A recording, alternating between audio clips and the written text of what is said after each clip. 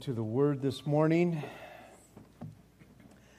So if you can make your way over to Revelation chapter 5 as we continue our study in the book of Revelation and in our series Christ Revealed. Out of all the chapters I believe in the Bible, I think chapter 5 has to be one of the most amazing chapters, without a doubt, of Christ revealed. As being worthy of all worship in how he is revealed in this particular chapter. It reveals Jesus Christ as the central figure of everything in the universe. Everything. From beginning to end, on heaven and on earth, that Jesus is the central figure. And as I shared with you in the beginning, as we were starting the book of Revelation, that it is not about the sensationalism that will come about in the next chapter and onward about what's happening in the future, although we all want to know and we all want to see it and hear it, right? Through it all, everything revolves around Jesus. Even when we start in chapter 6, it is all about Jesus. When judgment comes upon this world, it is all about Jesus. Everything's revealed. Jesus is revealed throughout all of it. And so he is the central figure of everything. But this particular chapter just shows us Jesus Christ revealed from beginning to end. Now, I'm not taking away anything from God the Father or from God the Holy Spirit. But God the Son is what made it possible for man to be reconciled, bought back, accepted by God the Father. Now, I know they were all intertwined in how it all happened, but it was Jesus that left his throne to come to his creation so that he can buy me and you back to the Father. So in other words, the Creator became like his creation to pay the price. And nobody else could pay that except him. So that the Creator could once again have communion with his creation. And I just love it that, again, how God orchestrates it. Because this morning, at the end of the service, we, his creation, will have the opportunity to worship in communion with him. With God the Father, with God the Son, and with and through the Holy Spirit. And so Revelation chapter 5, let's read the whole chapter.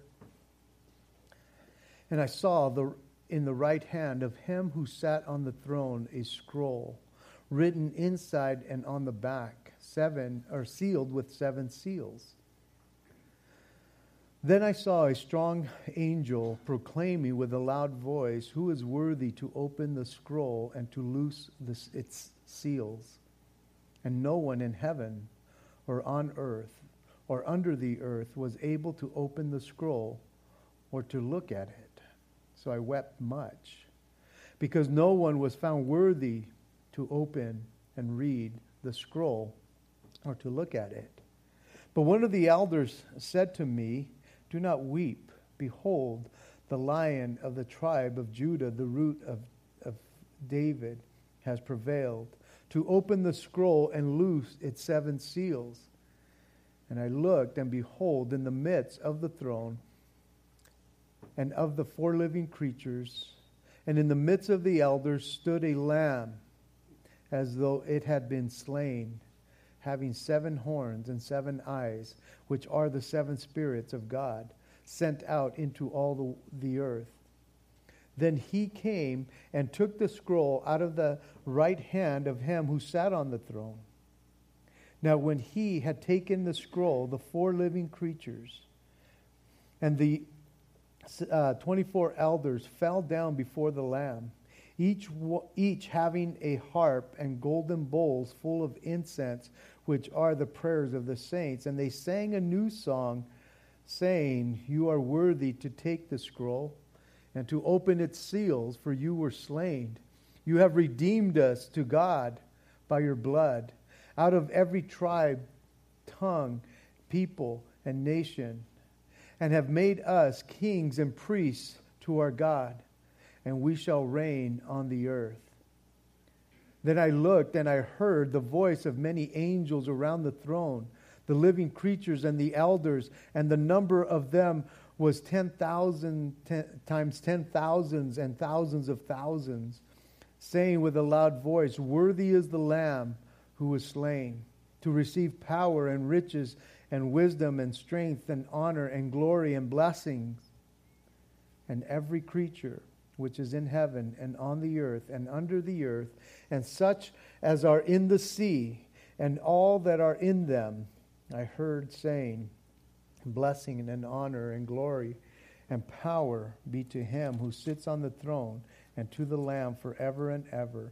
Then the 4 living creatures said, Amen, and the 24 elders fell down and worshipped him who lives forever and ever. Father, please, Lord, by your Spirit, help me to convey this message to my brothers and sisters. Give them ears to hear in Jesus' name. Amen. I will attempt to do the whole chapter in our time this morning. I really want to get to the communion part. And so in verse 1, as it says, And I saw in the right hand of him who sat on the throne a scroll written outside and in the back, sealed with 7 seals. As John has now been in heaven for one full chapter, basically, for us, now he notices something in the right hand of him who sat on the throne, speaking of God the Father. But had it been there all that time? Had it already been there and John just hadn't noticed it?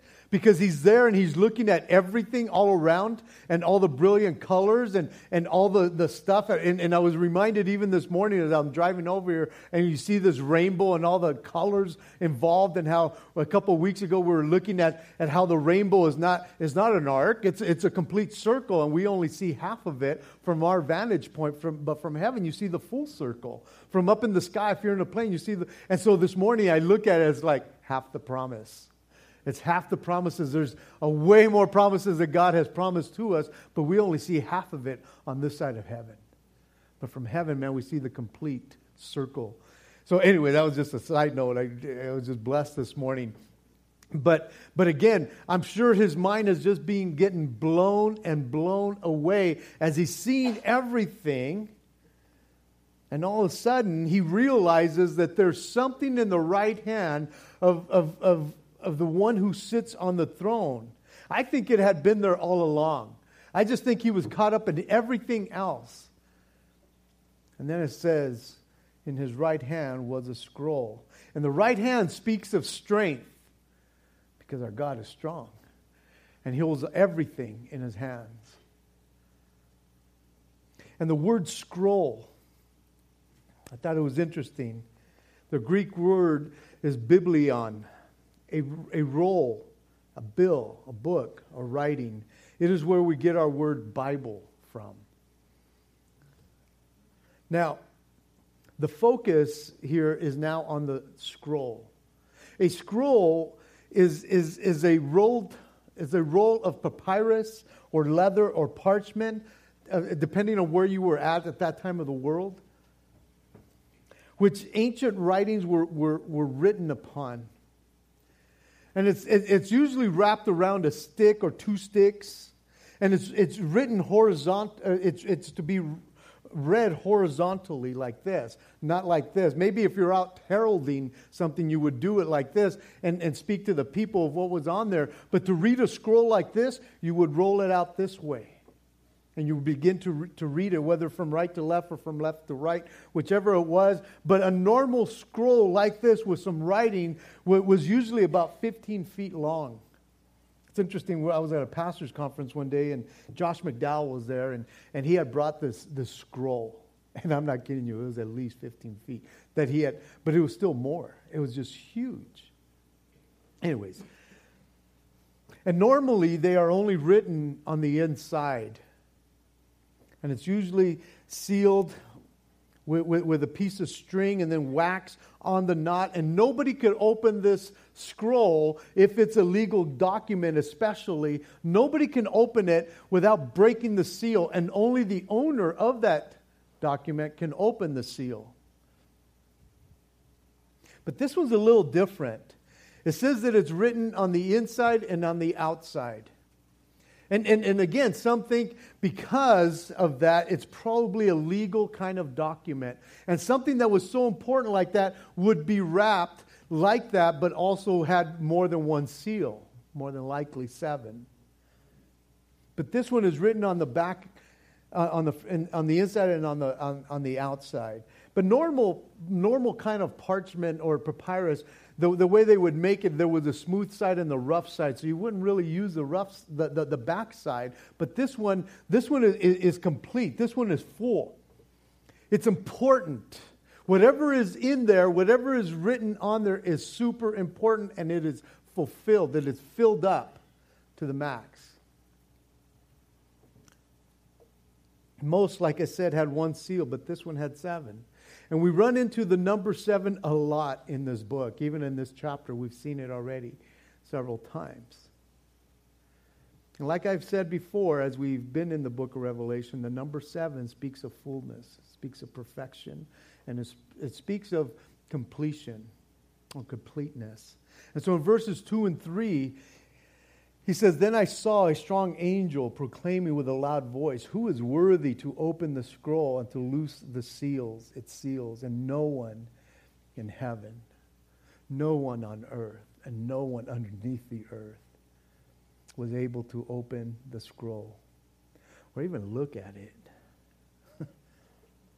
Now, we don't know who this angel is, but many believe that it is Gabriel because he does do announcements like that. But we really don't know who it was. But it's a strong angel. And he issues a challenge to all of creation. Those in heaven, those on earth, and those under the earth. And I like what one commentator said, possibly even in hell. He is saying, anybody in heaven or in hell, can anybody open the scroll? Is anybody worthy? No. No one is found worthy to open it. You see, only its rightful owner has the right to open up any kind of scroll like this, to break its seals. And nobody here in this scene could even look at it. And so John says, "And so I wept much." This made John sad. It bummed him out so much that he begins to weep. And it's not just a little whimper, man. It is a sobbing. It is like almost a convulsing sobbing where you're just like, your chest is just like, there's this anguish that is going on in him. A loud wail, almost uncontrollably, he is sobbing. And I'm thinking, well, wait a minute, there is no crying in heaven. But he's a rookie, man. He's just there. He barely got there. He may not know that. But he is crying because this proclamation goes out, who is worthy, and nobody is worthy. And he's just like, what? Nobody? Nobody is worthy? It's almost as if John knows that there's something in that scroll. There's something about that scroll. And that scroll needs to be open. And not one person throughout all of eternity in heaven or on earth or under the earth is worthy to open it or even look at it. And I'm wondering if he's looking at that and he's just feeling like, man, all hope is gone. It is truly all over if nobody can do this. In one sense, that would mean that justice will not get its day in court if nobody can open that. In other words, this is hopeless. The bad guy wins and evil wins out. And true justice cannot be had. You see, the scroll must contain something that makes right that at one point was forfeited, surrendered, given up, or lost. That is an important scroll, and nobody is worthy to open it or even look at it. No one in heaven, on earth, under the earth is worthy of any of that. All of that means that no one who has ever been created, no created thing or no created being was worthy. And not even to come close to the scroll, much less open it. So why wouldn't John be crying? Why wouldn't he be in such anguish going, there's no hope for us. There's no hope for mankind if truly nobody is worthy to open it up. And so in verse 5, it says, but one of the elders said to me, do not weep. Stop your sniveling, fool. It may have not been like that. It sounds like Mr. T. Stop your sniveling. But nonetheless, he tells him, stop weeping. Behold, the lion of the tribe of Judah and the root of David has prevailed to open the scroll and to loose its 7 seals. A glimmer of hope for him. As he sees all this magnificence, all this majesty all around him. He sees it all. And as he's burdened and crying about what's happening, he is told, stop. The lion of the tribe of Judah. He has prevailed. Stop crying.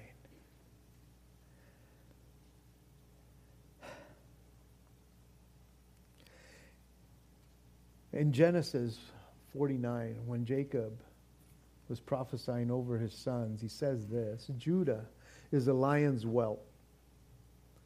From the prey, my son, you have gone up. He bows down, he lies down as a lion, and as a lion who shall rouse him.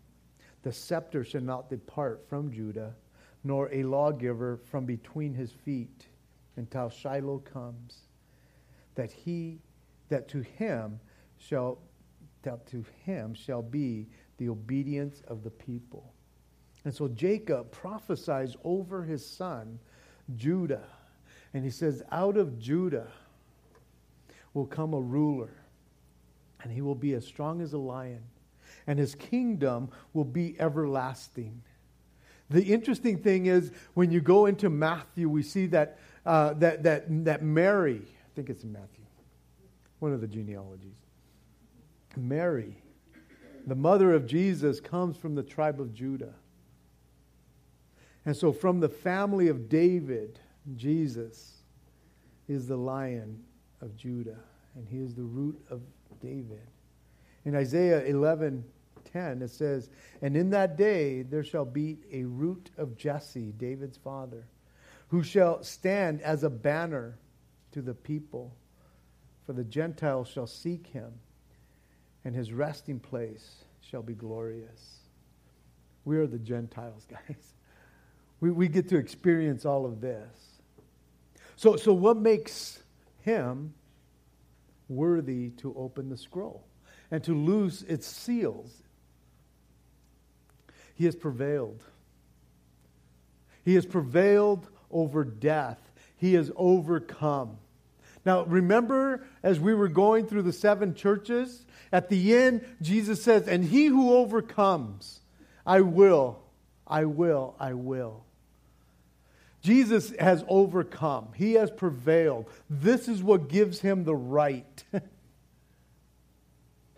He is the only one who ever has prevailed like that. So what is the scroll? And why is he the only one worthy? Well, before we get there, let us go back to the beginning.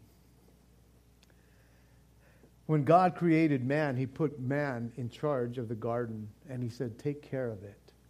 Take care of it. And so God basically gave him the deed to the world, gave man the deed to the world. And as you know, in that story, Satan comes and deceives man.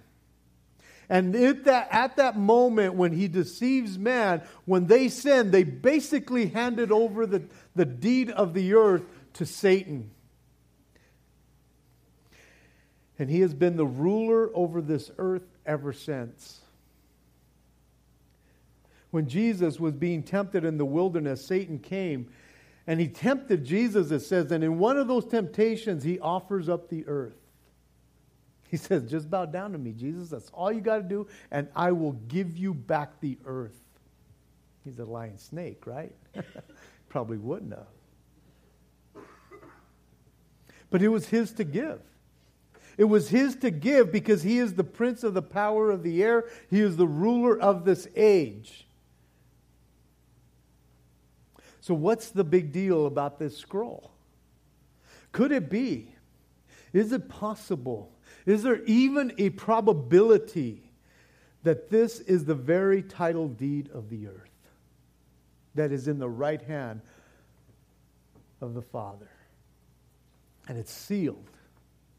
He has held it for all this time. Even though it belongs to Satan, Satan couldn't even open it up.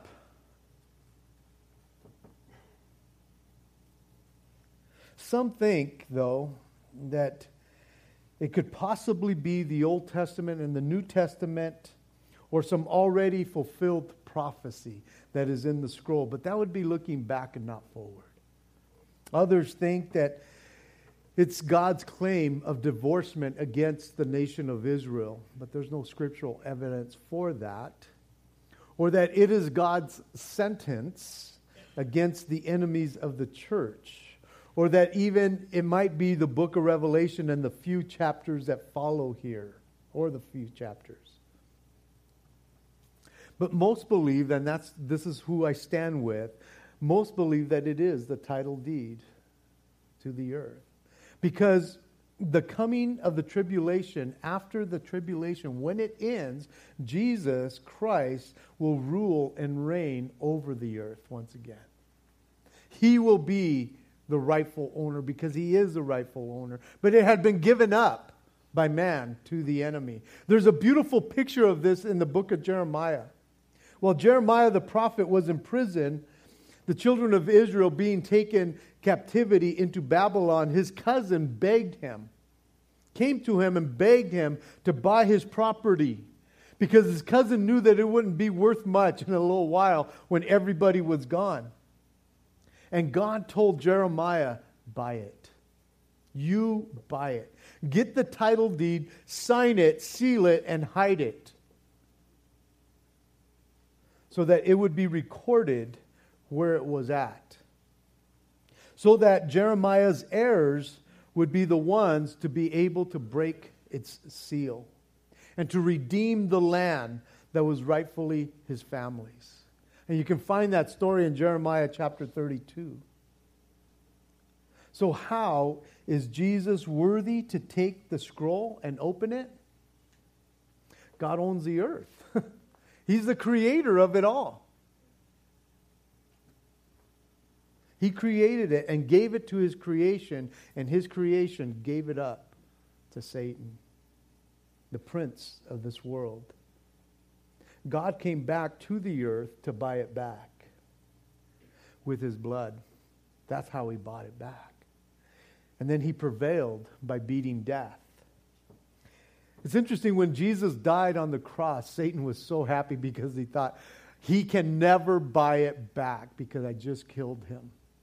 There is no rightful owner. I will become the rightful owner. It will be defaulted to me because I hold it.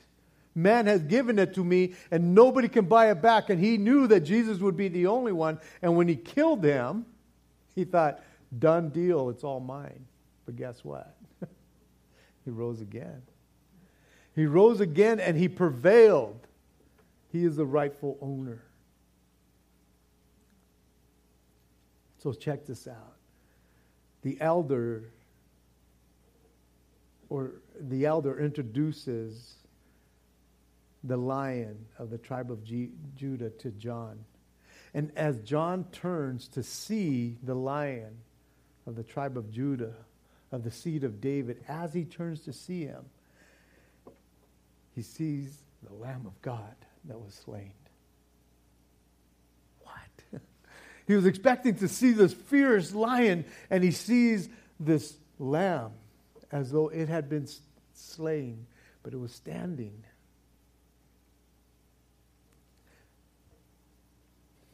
said, when I looked, that's what I saw.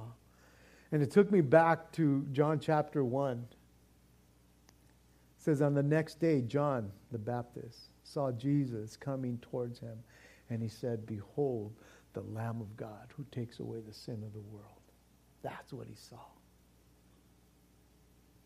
Now, even though Jesus is the Lion of Judah, John sees him, and everybody else there sees him as the Lamb, as though he had been slain.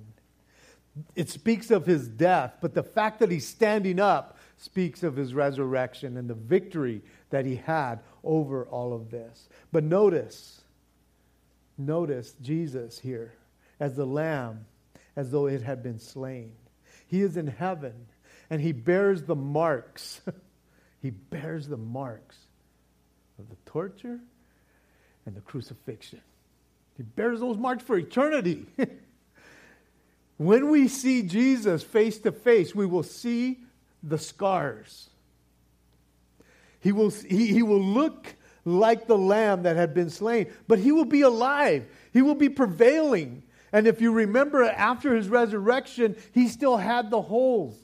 He still had the piercings. He still had all of those things going on, and he carries that forever in heaven. Oh, Jesus, for all eternity will carry those things as a reminder to us that he has bought us. Isn't that amazing? Jesus is indeed the Lion, but he's also the Lamb. He is a Lamb. Here we see Jesus the way he came the first time, as the Lamb to pay the price for sin, and the way he is going to be the second time as the Lion who will judge unrepented man for his sin. So we see the Lamb that takes away the sin of the world, and then we see the Lion who will judge man for his sin. He's all there. It says, having 7 horns. Horns in the scriptures always speak of authority and power. So this Lamb has 7 horns. The completeness of power is in Jesus' hands. It portrays Jesus. The Lamb here is seen full and complete, powerful, omnipotent. The 7 eyes on this Lamb that we see speaks of the Lamb's complete knowledge and wisdom. He sees everything perfectly, his omniscience. But it also tells us that it is the 7 spirits of God, which takes us back to chapter 1 of Revelation. When we've seen that, we should know this by now. In Revelation 1:4, in Revelation 3:1, and in Isaiah 11:2, where it says the Spirit of the Lord rests upon him, the Spirit of wisdom, the Spirit of understanding, the Spirit of counsel, the Spirit of might, the Spirit of knowledge, and the Spirit of the fear of the Lord. The 7 spirits of the Lord, the completeness of who he is. And here in verse 7, then he came and took the scroll out of the right hand of him who sits on the throne. He is worthy. Only Jesus is worthy to approach the throne, to approach the right hand of God and grab it out of his hand. No other created being was found worthy to take the scroll, but the Lamb is worthy. The Lamb is worthy because of his death and his resurrection, and because he has prevailed. And not only did he redeem us, but he redeemed the world back to himself. All the earth, everything is back to its rightful owner in this scene right here. And then in verse 8. Now when he had taken the scroll, the 24 living creatures, or the 4 living creatures and the 4 elders fell down before the Lamb, each having a harp and golden bowls full of incense, which are the prayers of the saints. The worthy one, the only one in all of heaven, all of earth, and all of under the earth, wherever that is. I'm sure it was an exciting time. All of a sudden, John's tears have turned to rejoicing, and I'm sure everything was just kind of going in slow motion. Surreal. Awesome. The Lamb takes the scroll from him who sits on the throne. Now look at what begins to happen when that happens. I think this is one of the most amazing verses here. Look at what begins to take place. The Lamb takes the scroll, and the 4 living creatures and the 24 elders fall down to worship before the Lamb. And we can read that and it's like, well, that's cool, man. I'm glad there's somebody to take the scroll. But I don't think we can grasp the severity of what this means, except trying to explain it a little bit more. What the 4 living creatures and the 24 elders are doing here is huge. Because what they are saying is, he is worthy, being the Lamb, but he is worthy of our worship. He is worthy of all worship. So because of what they do here, and because of what is done in verses 13 and 14, either this is idolatry or it is not.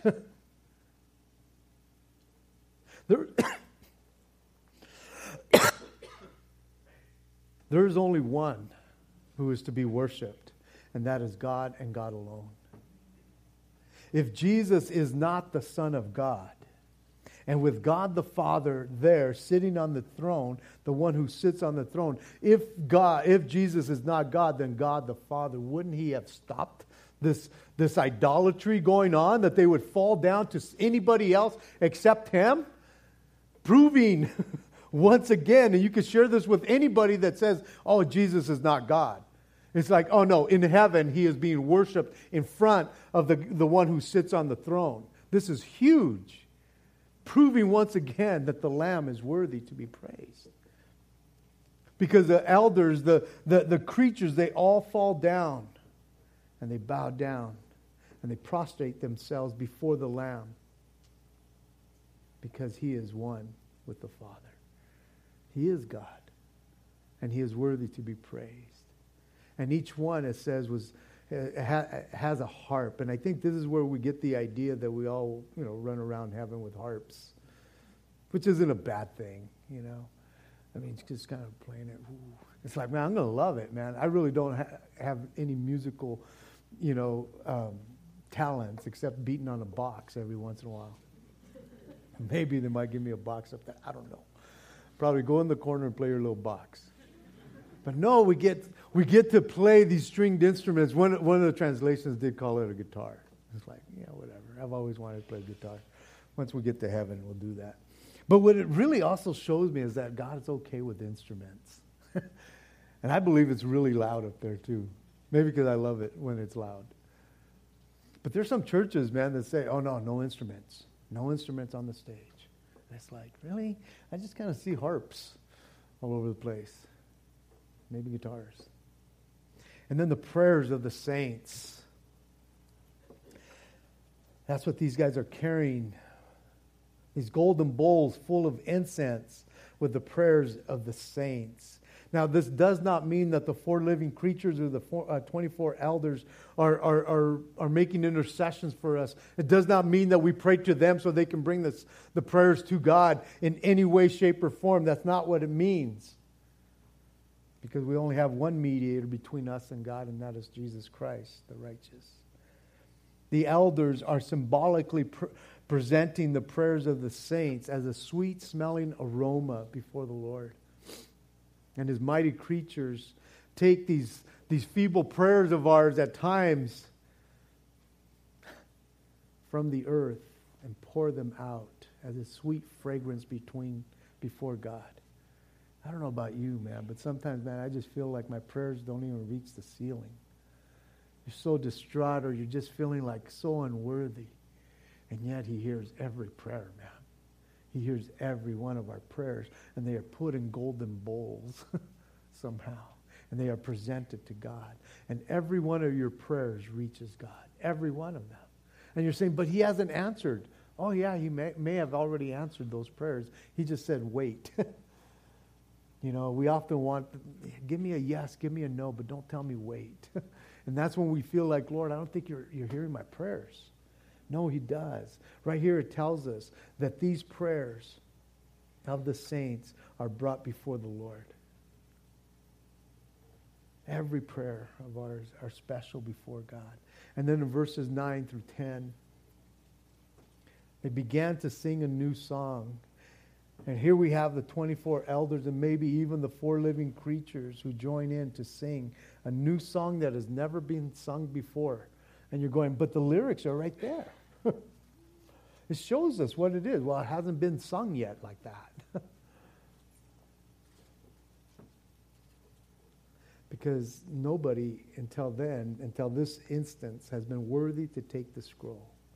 In the last chapter, the theme was, you are worthy because you have created all things. And here, speaking of God the Father, and the theme here is, you are worthy because you were slain. Speaking of the Son. The word redeem means to take or to go to market and purchase or to buy. And this song honors the price of redemption, for you were slain. The worker of redemption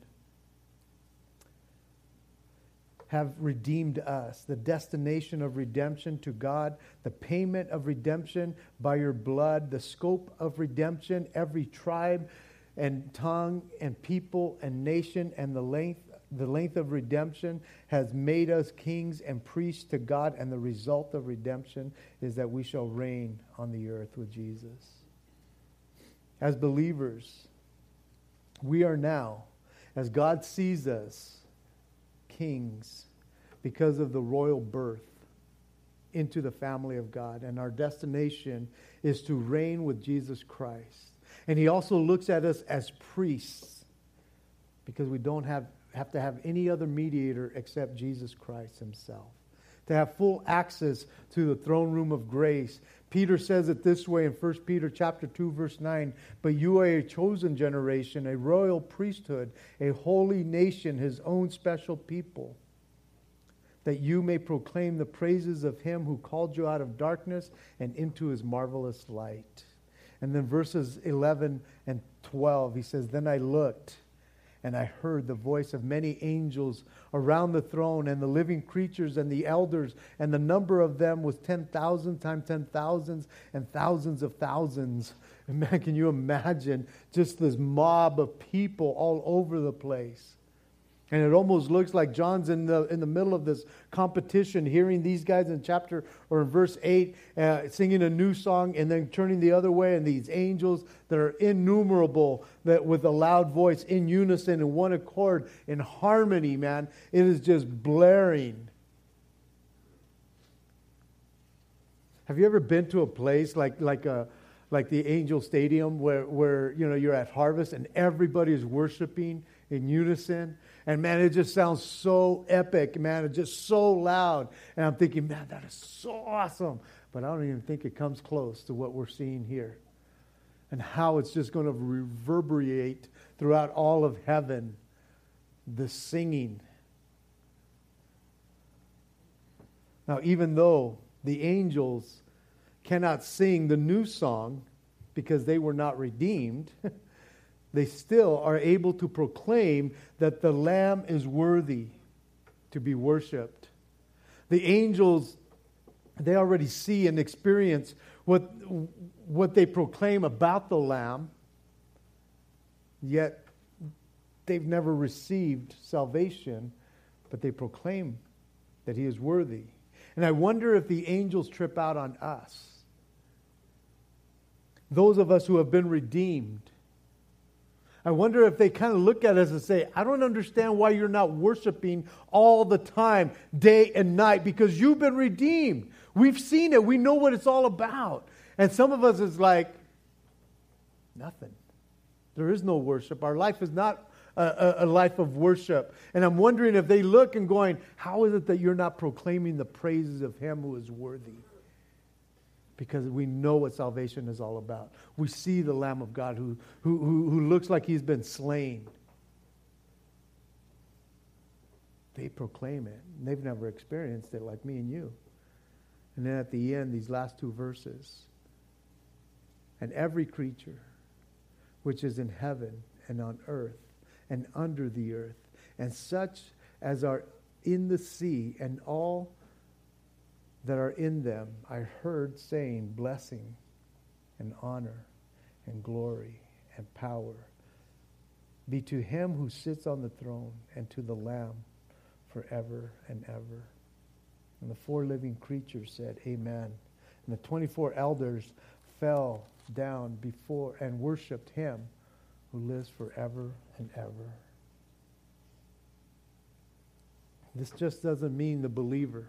It says every creature who has ever been created, every creature, from every possible place, from every single tongue, there sounds out, there rings out the acknowledgement at last that Jesus is Lord of all. In Philippians 2, 9 and 11, it says, Therefore God has highly exalted him and given him the name that is above every name, that at the name of Jesus every knee should bow, of those in heaven and of those on earth and of those under the earth, and that every tongue should confess that Jesus Christ is Lord, to the glory of the Father. Notice there is not one dissenting voice here. Everybody will proclaim that Jesus is Lord. God has placed into the hands of men the decision as to whether or not Jesus will be their Savior. He has placed that into the hands of men to make that decision. But the decision to call him Lord, whether you like it or not, will be acknowledged one day. You may not call him Savior, but one day, if you are not a believer, you will bow down and call him Lord, like I said in Philippians 2. That's not your decision to make.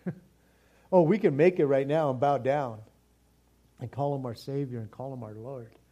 But every knee will bow. Every knee.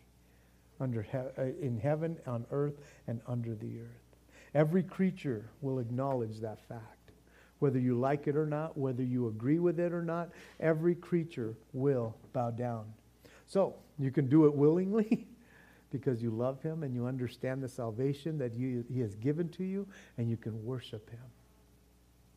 Or you can do it forcefully one day. It's up to you.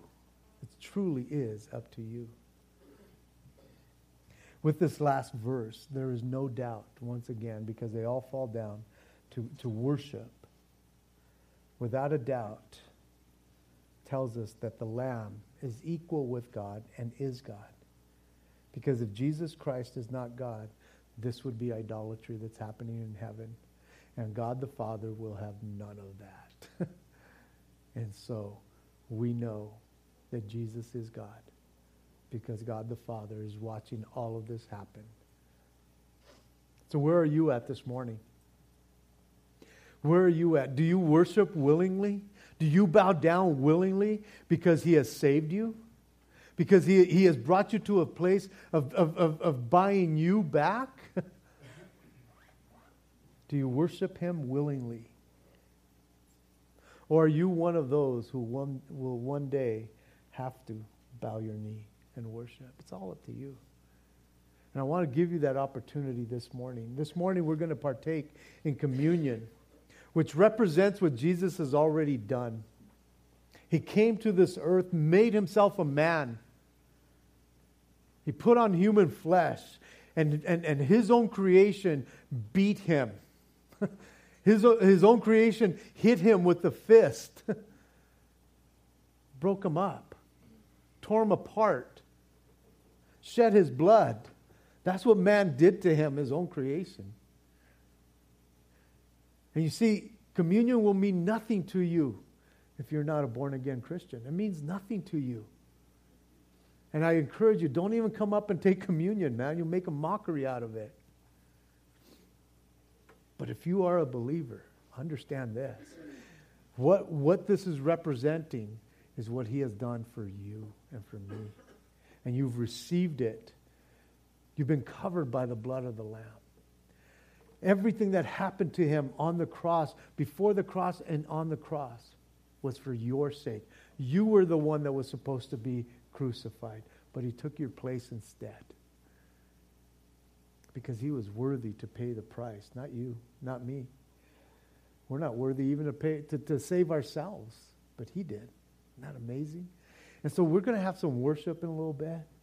And man, put yourself in that situation of going, wow, Lord, you saved me. All of this for me. And then just enjoy communion. Just you and Jesus. Just you and your family around you or your friends around you. If you want to go grab your kids so they can join in communion with you, go and grab your kids and say, hey, man, we're going to partake as a family. But if you're not a Christian, man, what an opportunity you have this morning. To be able to say at this moment, I need Jesus in my life. And so partaking in communion, you're saying he died on my behalf and I want to worship him. Amen? Let's pray.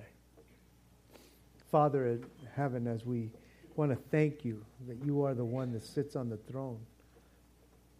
You, Father, are worthy to be praised, to be honored, to be glorified. You have created all things, and we, your creation, get to worship you. And even as we've read this morning, the Lamb who takes away the sin of the world is worthy to be praised, is worthy to be worshiped and honored because he paid the price so that we can be saved. Thank you so much, Jesus, that you were obedient to put on human flesh, to become like a man and suffer at the hands of your creation. Thank you that you didn't stop. You went all the way. You paid the price so that we can have salvation for eternity. Lord, the Bible tells us that you came because you love the world and you want all to be saved. And whoever believes on you will not perish but have everlasting life. And so I pray for anyone in this room right now, Lord, who doesn't know you, that this morning they have gotten another glimpse of what heaven looks like and what is happening there. And Lord, we get to worship you willingly. But I pray for that person that's here right now. And Lord, they have the decision to call you Savior. And they have the decision right now, Lord, to make. And so I pray for them. I want to give you that opportunity right now. If you're sitting there and you realize that you don't know Jesus, you don't have Jesus in your heart and in your life, you know that. You see other people around you and you go, that's a Christian, I am not. And so I'm not asking you if you've fallen away, man, repent. If you're a Christian already and you've just kind of been at that dry spell, just right now where you're at, just pray and ask God to forgive you so that you could come and partake of communion. But I'm asking you, if you've never asked Jesus into your life, to just slip your hand up and say, Pastor, pray for me. Is there anyone? Not if you're a Christian already, man, if there's anyone right now.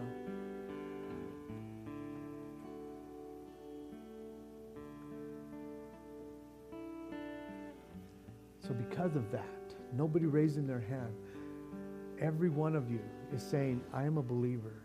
Guys, come and enjoy the Lord's table. Commune with him. Be thankful for what he has done in your life. That he has changed you, not just here, but for all of eternity. Father, thank you for my brothers and sisters. I pray your blessing upon them as they spend this time with you in worship, as they spend this time in communion with one another. Father, bless them, I pray. Thank you for your word. In Jesus' name, amen. God bless you.